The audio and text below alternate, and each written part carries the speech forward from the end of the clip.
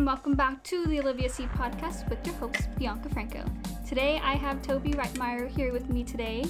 We will be talking about our favorite things to bring on a dive trip, whether it's international, Mexico, Lake Pleasant, our favorite things, not including like fins or wetsuit, all the basic scuba stuff. We want to go a step outside of the box and bring our favorite things.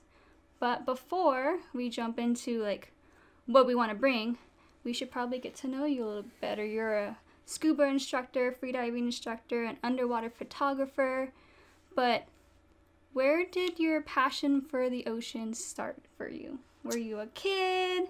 Were you surrounded by the ocean growing up? I think, thinking back, I realized when I was a very little kid with 5 years, my parents moved us to Dominican Republic, and we lived a year there. And on the weekends, we would always go to the Coral Reef, and that was in the early 80s. And the Caribbean reefs were relatively to today pretty healthy, and I was just like a kid in a candy store. Oh my gosh. And I had such good memories.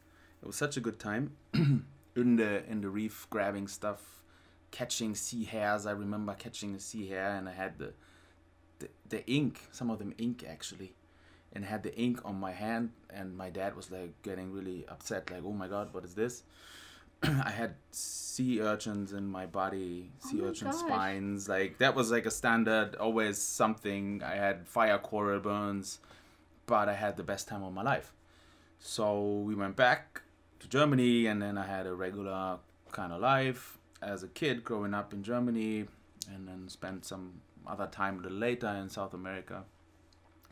But then I think what I did was in my mid-20s, I reconnected through scuba diving to the ocean. Mm-hmm. And I think I wanted to relive a little bit that happy times from the 5-year-old Toby. From your childhood. So I think that's when it started, and I needed, the 25-year-old Toby needed to reconnect with the 5-year-old. And that keeps on from that time, and that's since 2002 now. So it's 17 years. So you just walked into a scuba shop and said, I'm going to start diving today.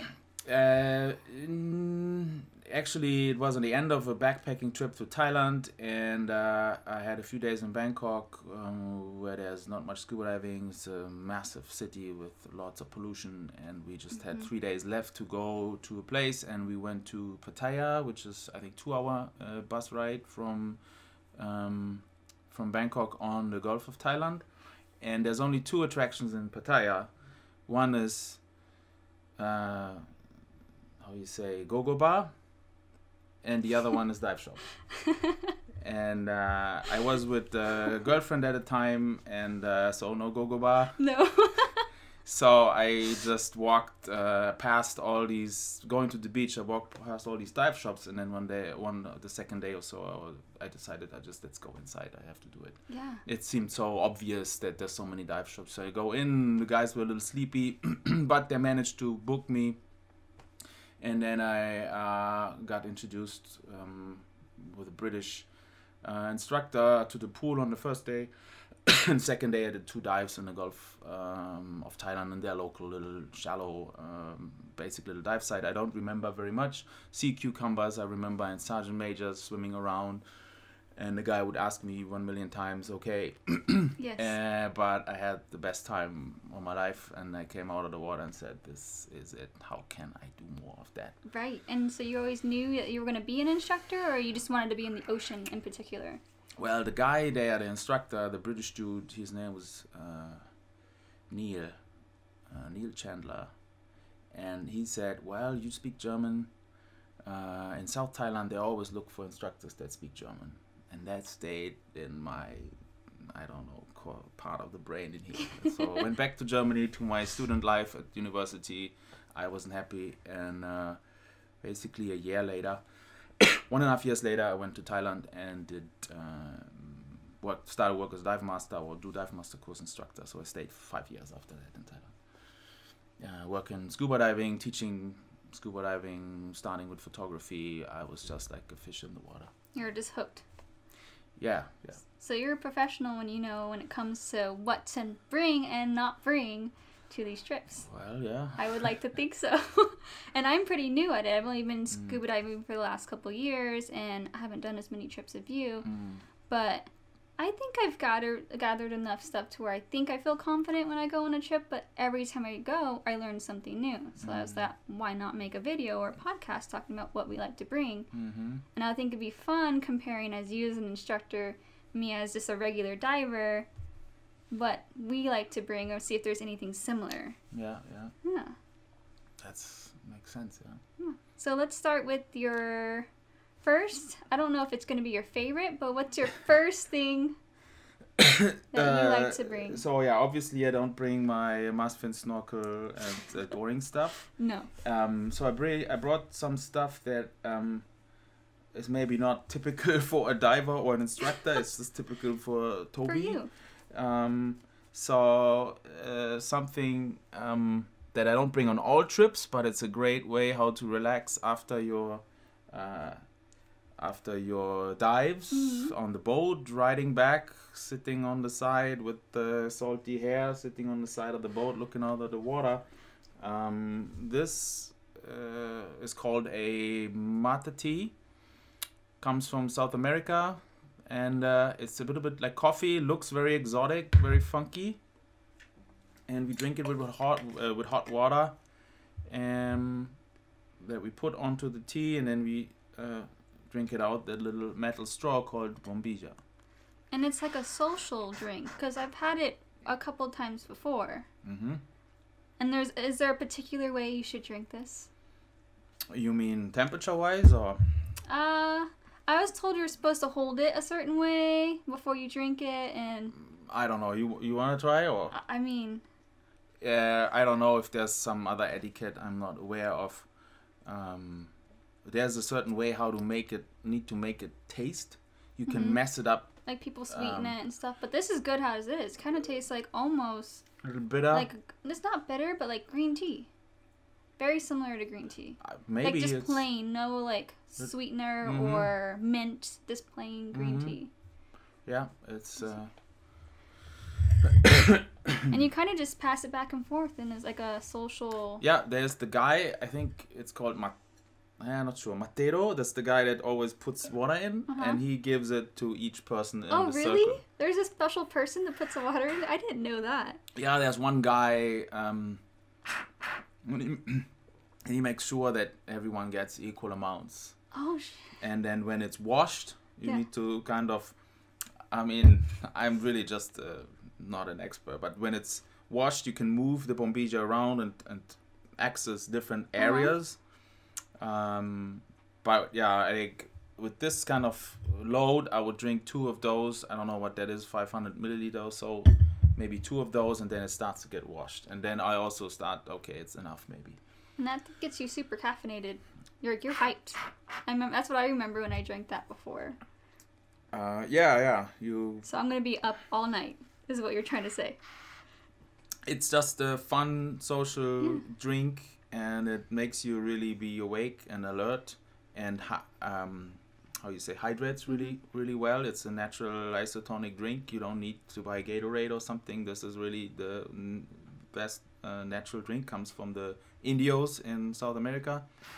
So when you bring this to your dive trip, so do you keep it just for you can stay pumped and ready for your dive, and hydrated and? Yeah, you have to just put it in my dive bag, and then we fly over to wherever we go, and then I have that on with me, and I need to make sure I get the hot water before I go on the boat. Right, so you bring this on the boat with you. Yeah, that's the whole idea. And then socialize with other divers. I mean, it's like I'm the exotic guy with this thing. Everyone just looks at, what is this? And then, wanna try? No. And sometimes when I put it on the side, I see that someone looked into it and took it out, and nobody in like Europe or North America knows really what that is unless he has some exposure to it or background. Right. And the Asians anyway don't know what it is. But it's just a fun little thing. I don't bring it on every trip, but it adds some kind of peacefulness to my diving or the surface after diving. I don't know. If I never saw that before, I'd probably think you're a little weird for bringing that on the boat. Yeah, it's kind of... Because it's so different. I'm used to people bringing their big jugs of water or anything on the boat. So... Yeah. Well, this, I'll go to my thing, is kind of similar to yours. I like to stay hydrated too, but I bring a Camelback. So I fill it up with water because no matter where you go, like Mexico or when we went to Bali and stuff, I would fill this up before I go on the boat. And I'm always kind of unsure of how the water is when you're not like traveling overseas or going to a country you're not familiar with. So I fill this up with, sadly, water bottles. I know everyone's going to give me a hard time about that. But there's no other way to go around it if you've never been to another country that you haven't been exposed to the water. But I also like bringing this on the boat because everything, like my phone, anything I need to bring that's small and I need to keep away from getting wet in the water, it's perfect. So it's like a 2-in-1. So I don't need to bring Ziploc bags or anything. I just throw anything in here that I want to keep dry, and then I keep hydrated. And I don't have to carry it, really, because it's on my back. It's like a 2-in-1. Yeah, but I always wondered, I never had one of those, but if I have water in a bottle like this, after 3 days, stinky water, will, in these Camelbacks, the water get this taste as well? Is there some biological activity in there? What I do, I take the bag out and I put it in the fridge overnight. Oh. So it keeps the water fresh. Just like a water bottle, because it's plastic. It's a plastic, like... Is it even, how you say, insulated? That it will stay longer cold? Mm-hmm. Really? Yeah, well, it depends on, like, you can get really fancy ones. Maybe you can get the fancy. And get, like, a cheaper one. They're all different. This is one of the cheaper ones. But, I mean, it lasts forever. But when I'm out diving, I drink it so fast anyways. But this keeps about, like, 1.5 gallons in here. So I'm good. And usually people are drinking from it as well. So I run out of it pretty quick. But if I have leftover water, I just throw it in the fridge. And then there's nothing wrong with it because it's just like a plastic bottle.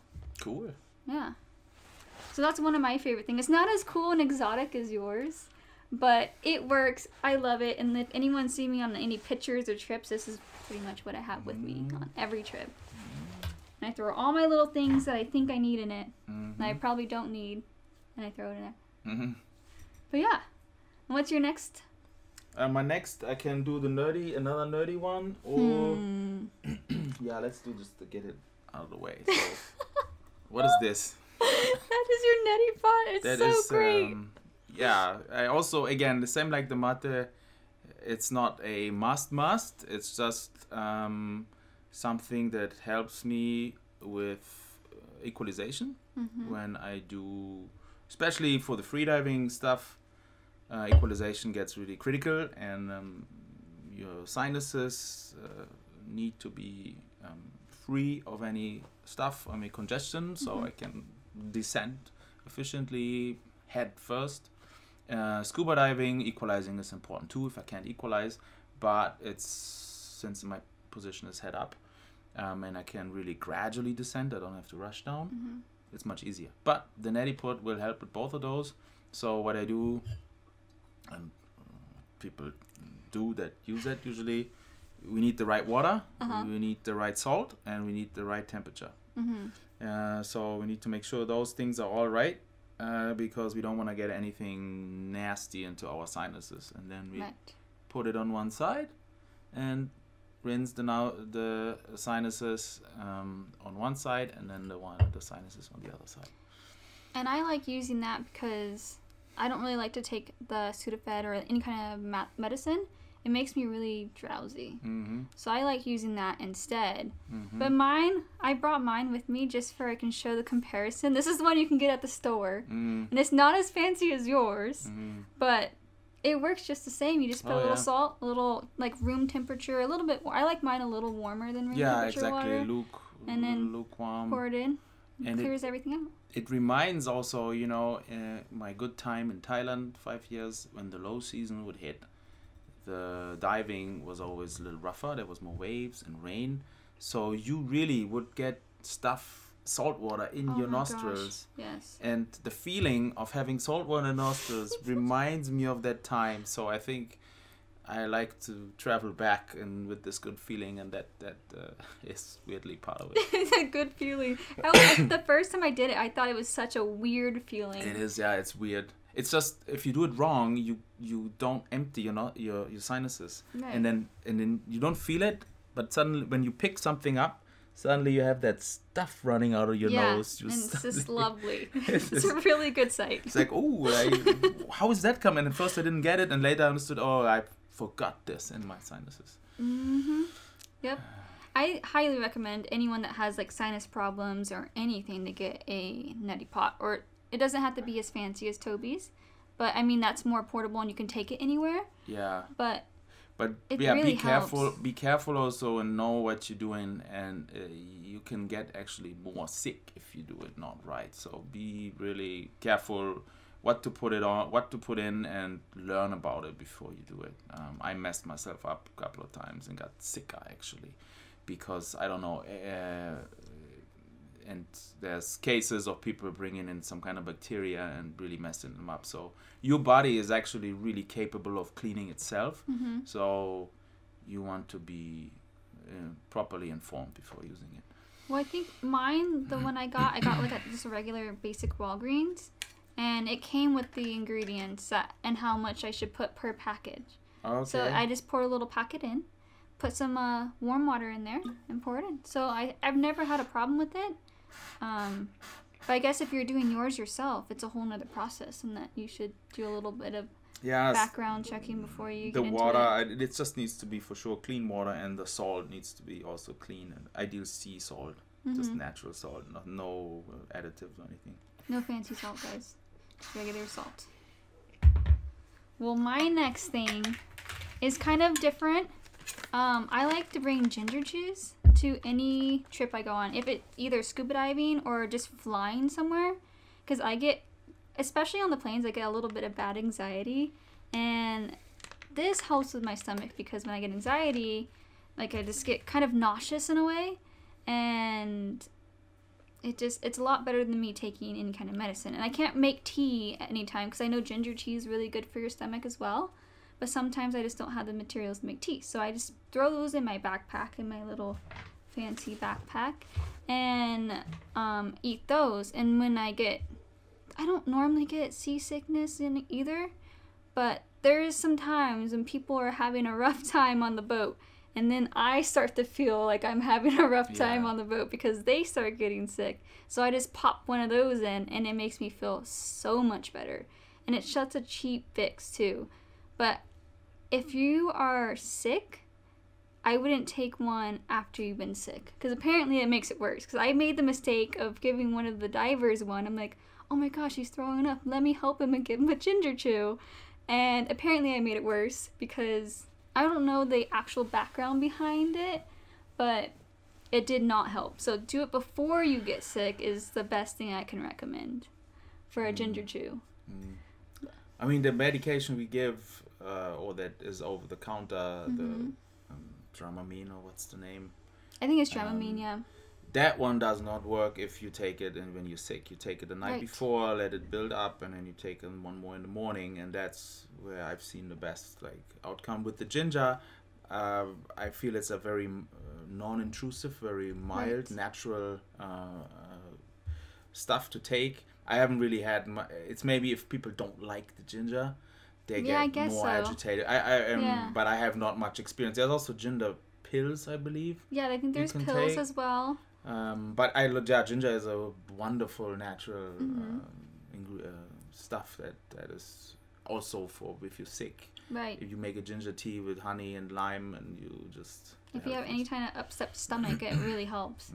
But sometimes when I'm on the boat or going on a trip and I have the Dramamine, I always carry it with me, but I don't think I'm going to get sick until someone else does. Oh. That's the problem. So I don't always take it because I'm like, I'm fine. I don't get seasickness. It's totally fine. But as soon as someone else starts throwing up, I'm like, okay, I feel sick. I need to look at the horizon and eat a ginger chew right now. Yeah. But that's like the only time. So that's been a lifesaver for me because I can't just take, like you said, a Dramamine because it takes usually 12, 24 hours for it to even start working. Yeah, it's not fun to be seasick. No, I I admit I got seasick once, and it's the worst feeling because once you start, you can't stop. Yeah, it's programming takes over your body. Yeah. And you just want to be in the water because whatever it is when you're in the water, it makes you feel so much better. But once you're right back on the boat, you're like, just get me in the water, please. It's so bad. But the ginger chews, I recommend anyone that has like any type of seasickness or anxiety or anything that is okay with ginger. I recommend. Gin-Gins are my favorite, but they have other brands too.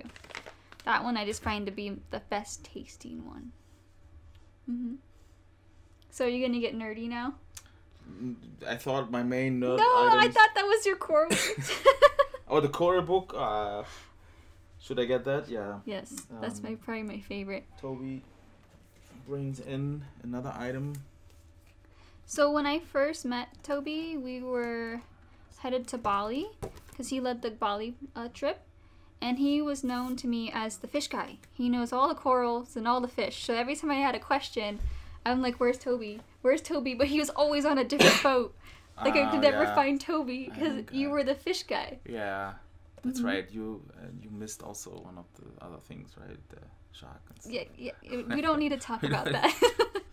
Every time they would come back from a trip, they're like, "We saw another shark, guys," and I still I've never seen a shark yet, so I was. Oh yeah, that spell needs to finish. I hope soon. Well, no, I've seen a shark. Remember at the very end of the trip, we saw another shark. But it was the very last day, and I was like, telling everyone I want to see a shark, and literally everyone that saw a shark on that trip. And there was one guy, I think his name was Mike. He's like, "Oh, I went in the water for 5 minutes and saw a shark," and I was so mad. And I would go and look for you, and you come back and you're like, "Oh, I saw a shark eating an octopus. It was so cool." I'm like, "Really?" So yeah, you were always somewhere else when I needed a fish question. Oh, I see. Yeah. Yeah, that I get on these trips. I get in my fish ID mode or camera mode, and of course I need the people on the trip first place to be happy. Apparently, I didn't do a good job with you making sure you get your fish info. It's fine. I won't hold a grudge. But yeah, I'm a fish nerd for sure. Coral nerd, but corals are much harder. To really ID, you can't really do it down to the species level, I feel, unless you are a coral, have a coral degree or something. But the fun thing about you, though, if you want to learn it, you will learn it. You'll like, what is this coral? What is this fish? I want to know, and you learn everything about it. And you sit there and you'll talk about it. I'm like, I learned so much from you. I'm just like in awe. Yeah. I mean, it's just fun. It's just very natural to drive the diversity underwater is a big driver. Just the coral reef is just fantastic. Best place to be, as you know. Yes, I know. And so you have this coral. Yeah, this is a coral ID book from a guy in Australia, and you can buy this thing, and then he has some videos, teaching videos to it that are free. So I first come across it by looking at YouTube, a coral course, and then I saw the videos how to ID corals, and I realized I need this book to really do it. It's basically just the key. I worked with books like this when my past life with trees. You would find a leaf, and then you would start to analyze the leaf according to the key you have, and at the end you come down to the species Latin name. In here, they don't bring it down. So, for example, you have look at the outside appearance. Is it a massive or thick colony? Is it thin placed or crusts? Is it solitary or isolated or free living? And then I go into the guide here and break it down into the families and then into the species, or not subspecies, but the level before. It's gonna be difficult to do underwater, so I use it to do my photography. And then out of the photography, there's some that are easy, but a lot of them are not easy also because they just hybridize, they mix. And then also the way a coral grows will depend very much on the light situation, and where it is on the reef edge, how exposed it is to the wave action. It's that's really difficult. And so, would you, if you had to learn about either one, fish or coral, which one would you pick? I mean, fish in Southeast Asia, at least, I'm pretty good with fish ID. And you know that you're pretty good with fish ID when you really start to learn the boring fish. But I'm also forgetting stuff, and then it depends also on the region. So, of course, I'm not at the end with fish at all. Fish are just more appealing. They have eyes. They have a character, even. Personalities. It's easier to connect with those guys. So it's a natural, the first thing you do is fish ID. And then the corals are more like the trees. They don't have personality, but they have a very a very unique, I don't know, I have a very unique interest on the corals as well. Especially as they're animals and they're not moving. And they make stones. What is that? So it's really fascinating how a coral reef, how diverse it. It's a very fascinating animal, or the coral, the rock building animals, or the rock building coral are just very phenomenal. Well, you can see through your photography, too, how passionate you are about coral and fish ID and everything. Because everything you take in a picture of tells a story, and I love that about it. Yeah, that's the try it, yeah. So if you're ever on a trip with Toby, and you need a fish question, make sure he's on your boat, and he will answer all your fish questions, or he has his books with him. So that's the best thing I like when you go on a trip with you. Because you always have the fish IDs. Also, if you're locally Tucson, South Arizona, I'm at 72 Aquatics. I run trips twice a month to Indonesia next month and to the Red Sea in January. And I include photo workshop, and of course fish talk will be just naturally following. Yeah. Yeah. This is a 72 Aquatics logo. This is one of my favorite things to bring on a trip. I just wore it because I'm not going to talk about it, obviously, bring a hat. But it's one of my favorite things to bring on any trip. Is a necessity, a staple, is a hat. But yeah, 72 Aquatics is where I met him, been on all my trips. I think my next trip, which is New Zealand, will be my first non-72 Aquatic adventure. So that'll be a lot of fun. Definitely an adventure. Have nothing planned, but that's so cool, man. I can't believe you go diving there. It's this temperate water, right? Yeah. It's just cold in the apparently. Winter. Kelp maybe even? Yeah. Awesome, man. I'm hoping to get a lot of free diving done. But since you were mentioning coral, I think the best thing for me to dive into next is my sunblock. So I use Stream to See sunblock, or sunscreen, I guess is a better way to say it. This doesn't harm the corals, because I know there's regular sunblock that most people use, but there's an ingredient, I think it's called obenzone or something like that. Oxybenzone. Yeah, that one. And it's really, really harmful to corals. So you know me, I'm all about the environment and trying to help any way I can using less plastic. This is one of my favorite things to bring, is the sunblock. I know there's different brands, and I do love the sunblock, but I have this funny story of when I used the lip balm with the same brand, and no one told me, because when you put it on, it's kind of white. And I think it's because it has the different natural ingredients for the corals. So no one told me. So I go on this dive trip by myself, and I have my brand new sunblock, my lip balm, and I'm really excited to use it. So I put it all over my face, not even knowing that it looks super white. And then I put my lip balm on, and I'm really excited. And that's super white too. And I don't know anyone, so I'm just sitting by myself with this lip balm and this sunscreen. And I'm like, why isn't nobody talking to me? And then one of the captains comes up to me, and he's like, "You're really white." And I was like, "Oh yeah, I know. I get that a lot because I'm Mexican, but I'm the white Mexican in the family." So I was like, haha, funny, I know. And he's like, "No, you're really white." I'm like, "I know." And he's like, "No, Gringa. And he like pulled the sunscreen out. He's like, you're really white. And I looked at my face. I pulled out my phone and it was like, oh my God. And I didn't rub it in. So my recommendation, if you use sunblock like this, use a small amount because that's all you need. You don't need to lather it on like I did. And I just skipped the lip balm now because I don't want to get those super white lips. But I know there's different brands. I haven't tried them, but I love this because I know every time I get in the water, I'm protecting the corals as well. Yeah, and this is a really good, I'm very convinced of that brand as well. I sell this stuff. Mm-hmm. This is exactly as you say. It doesn't hurt. It has at least ingredients that are in an experimental trial are not hurting the corals. And the whiteness, that's the one downside. This is the white. Yeah. The white one is like a greasy thing. Yeah. So you look like a ghost.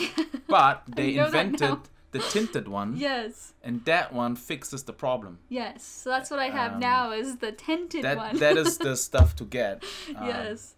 But I don't use that much sunblock anyways because I normally do tan. But except for my nose, it really burns every now and then. So now I just use this and it's...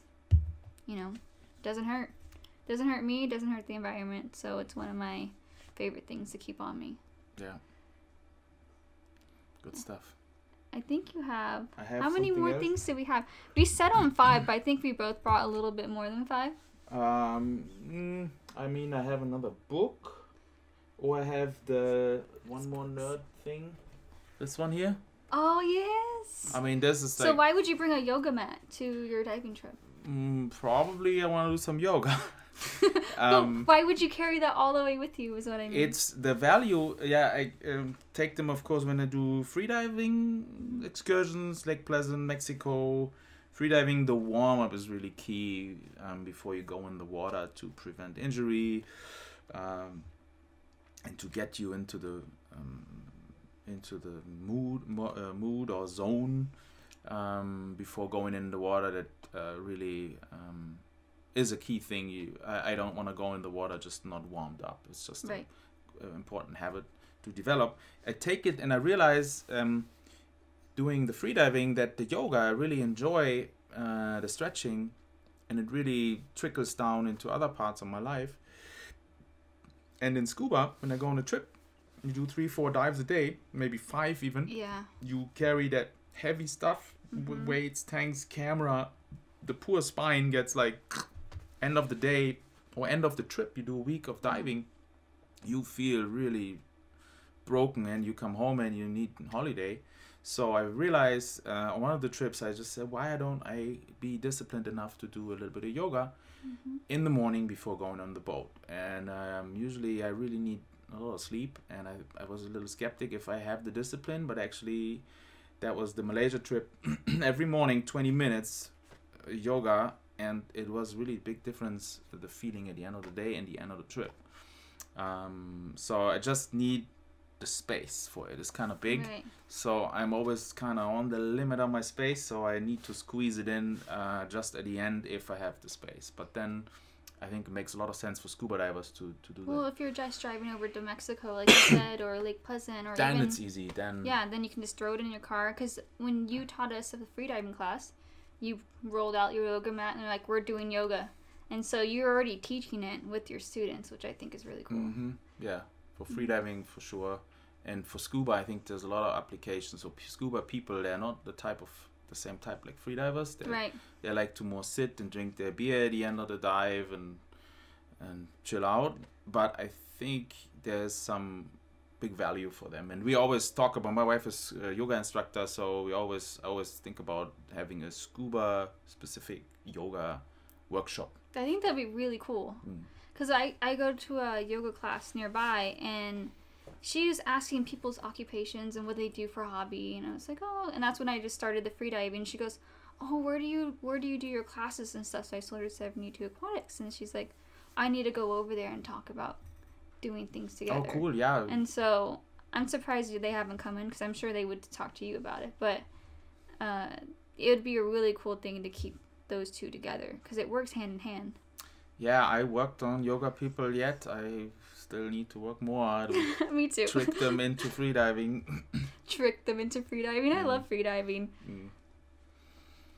All right. I think, did I do 4 or 5? I don't even know anymore. I have the big one here still. The big one?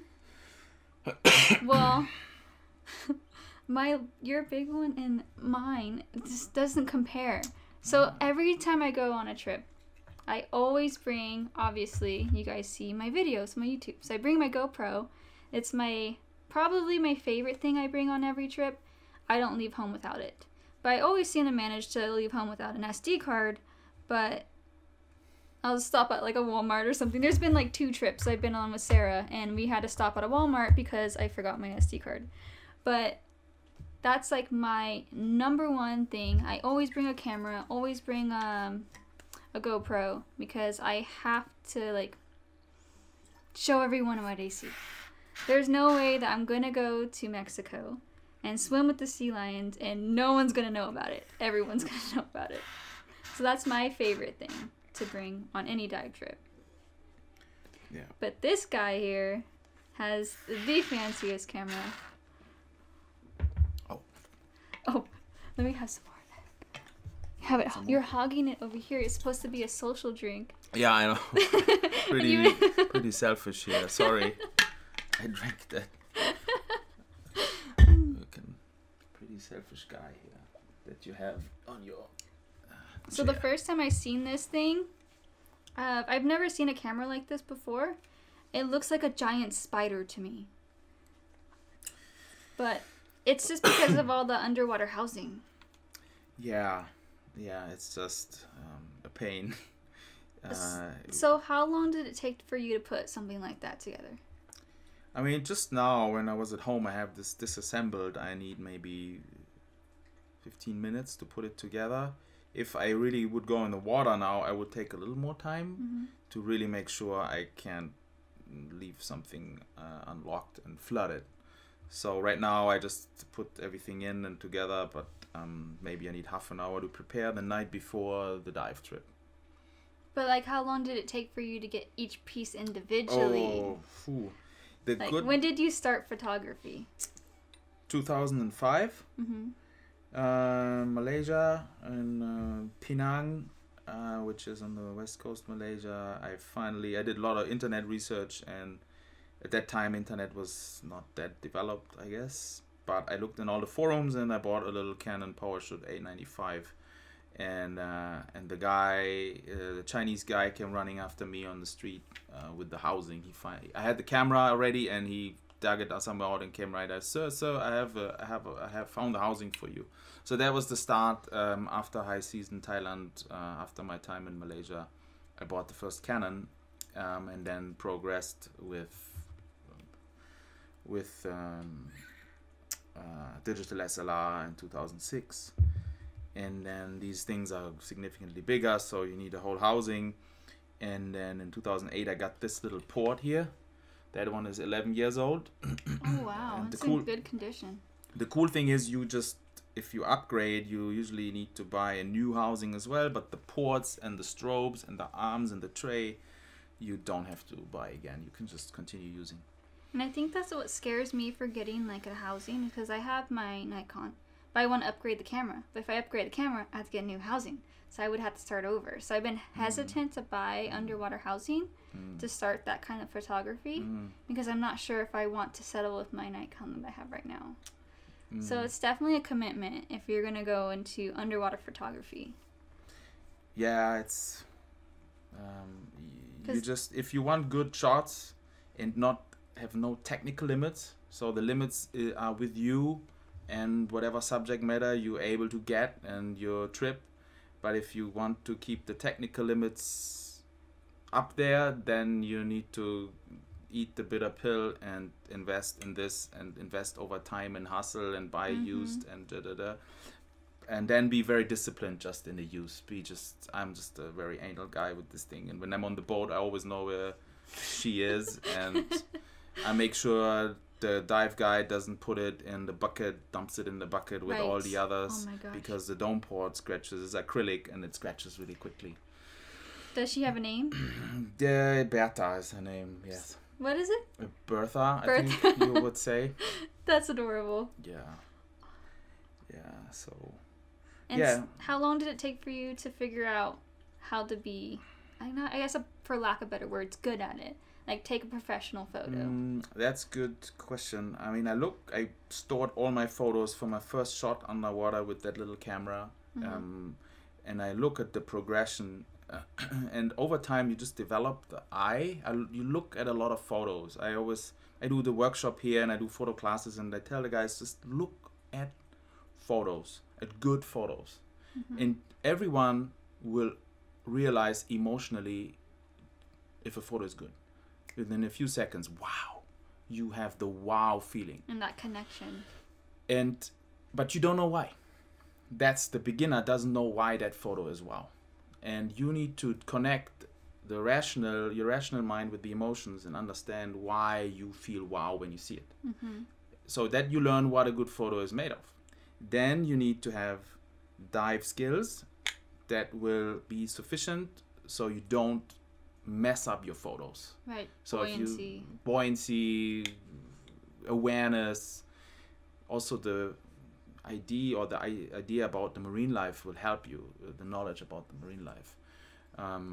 So basic dive skills, I would say, 50 dives or something, plus minus. I mean, not everyone is the same at 50 dives. But and then you just look at a lot of photos and take a lot of photos and be not afraid to get feedback on your photos. And then just keep doing it and analyzing your problems on the trip. Analyze as soon as you can your problems and correct them. And then you get this moment where you feel the shot is coming. You have the sun, you have the diver, you have the two angelfish in front of the reef, and it's the one shot you have now, otherwise it all changes. Yep. That's the wide angle magic moment. And you hope your strobes are set right, are positioned right, have the right power, your settings are right, your focus is right. And then you have 1 second, and then you either have it or not. Yes. So yeah, it's just I wish I would do it more, but it's just the most fun thing to do. Well, it's hard when you live in Tucson and we don't have you can't just run over the ocean for the day and sit there and just take pictures. We don't have that luxury. We have to literally take time out of our month or 3 months and be like, I'm gonna go here for a weekend and practice underwater photography. Unless you're sitting in your pool, which could be good practice too if you're really new at it and you don't know how much it weighs. I remember Chris gave me his camera. He's like, here, use this for the dive. See what it's like. It's heavy. And I already had my weights and everything in me, and I didn't realize how heavy it was. So the entire time, instead of taking pictures, I was trying to keep my buoyancy under control because I was overweighted. So I think practicing in a pool is really key, and make sure your buoyancy before you start any photography underwater. If you're getting into a rig like that size and really big and you really want to get into getting that perfect picture, definitely take some practice. Yeah, the handling, the workflow underwater. You take the shot, you adjust, and sometimes you have to switch very quickly between the subjects. So you have to change really quickly, and then just the habit or the knowledge of how to change is kind of important. How to evaluate really quickly and then take another shot before the subject is gone or so. Yeah, you can't really tell the whale shark, just wait, hold on, don't move, because exactly. You got to know what you're doing, get that shot, and be ready to go. And that's why I have my simple GoPro, because that thing's always on and I make sure I get everything, but it doesn't take that picture that what you're talking about, the very clear crystal picture that. But GoPro is phenomenal. It's never been easier to take good footage. It's just getting better and better with all the 4K and everything like that too. I have an older version, but it still works perfect. Yeah, but I think the important piece is to also understand that just throwing a lot of money out and buying an expensive piece of equipment will not really make a picture. Make you take good pictures. All it gives you is the opportunity to extend technical limits, but there's much more importance will be on your composition skills and on your determination to take the shot, and on your experience and skill level. So you should focus on that. When I meet with underwater photographers like the Sam, for example, that Samantha that you may get here, we never talk about cameras. We don't talk. She does shark photography, and this is just there's no talk about it at all. And a lot of guys that come to the shop, they will see my photos. The first question is, what camera is that? And I think from a beginner point of view, I understand it, but right. It's really not the camera. I think because also for a beginner, for me, I want to know what, like say I want to get into that, I want to know what I want to invest in because it's such a high price tag. I think it is. That's what it is too. Like, not that I want that picture and I want it to be that good. I want to make sure I'm investing in something good that I want to progress in and educate myself Yeah, in. very much. That's exactly Because there's so many things to choose from nowadays, like different brands and different rigs and different setups, that you want to make sure that you're going with something that, oh, I see a good picture here. I want mine to be similar and look like that. How do I get that way? You know? Yeah, of course, you need the initial investment. You ask yourself, what do I really need and where do I want to go? And it certainly could be a good idea to have a bridge camera first. The GoPro is just also great for motion picture. For beginners too, I think. And it just is also a different thing, the motion. The video and photo and still is two different things. I really love both, but I'm much stronger on the still. I'm just starting with my own little GoPro videos. Also, I'm always paranoid if this thing goes down the drain and I'm on day 2 on my trip. Oh my god. Then I need to have a GoPro, I guess. So I take a GoPro as well, generally. Yes. I mean, it's a good backup, and it's good to, like, if you want to at least tell a story, you have something there. And that's why I like telling stories and just filming things and feeling a part of something. And so I eventually want to get into that. It's just the courage to commit to that is a big step for me, and getting I have the camera, it's just the housing that's holding me back. Yeah. Oh, I mean, there's some entry-level cameras that do really well. And with amazing technical capabilities, you just need an additional light. So you can't go around the strobe. But I see more and more the video lights are, for some cameras, able to replace strobes to some extent. I haven't practiced too much because my camera needs too much light firepower on the video side. So I just rely on the strobe still. But yeah, it's never been easier to take really good photos from the technical side.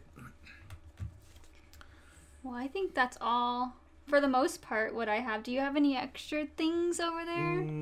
The other bookie here, German fish book. This looks a little bit broken here already. It just has I have a connection to this book. It was my first book when I moved from Germany to Thailand.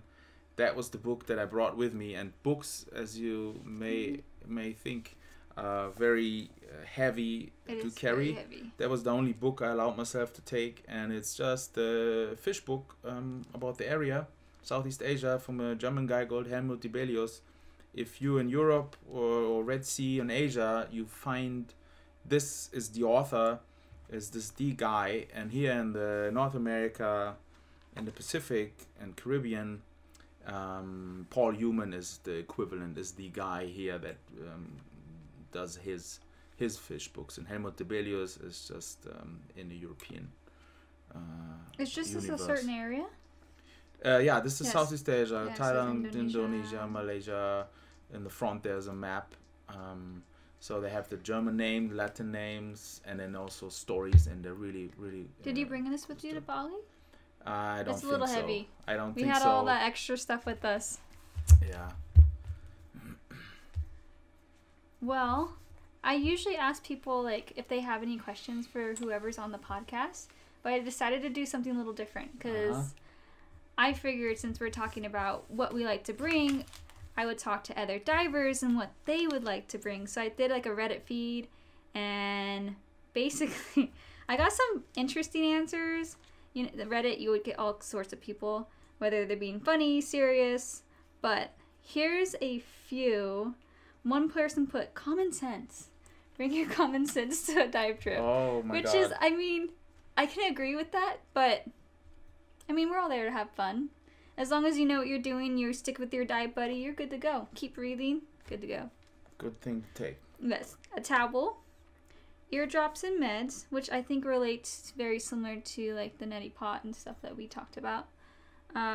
Old sunglasses. I guess don't bring new ones because you can lose them easily. Someone put Ziploc bags, which I don't know. I like putting things in my backpack. I try not to use as much plastic as I can. A book, which hit or miss. Unless it's like a fish book, I don't want to sit there and be reading on the boat. I want to be getting ready and getting my gear ready or jumping in the ocean.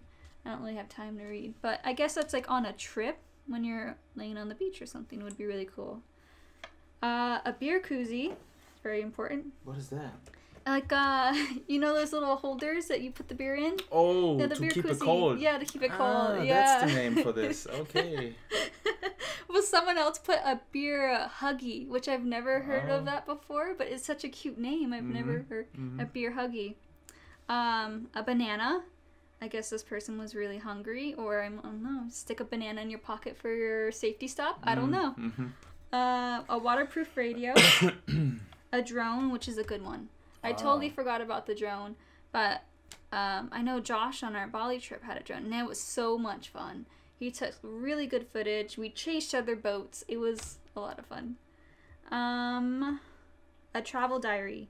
I think that's very similar to a dive log, but I guess very similar. A boat coat. This is something. Oh, I had a coat. I have a coat. I put it on the back of my chair.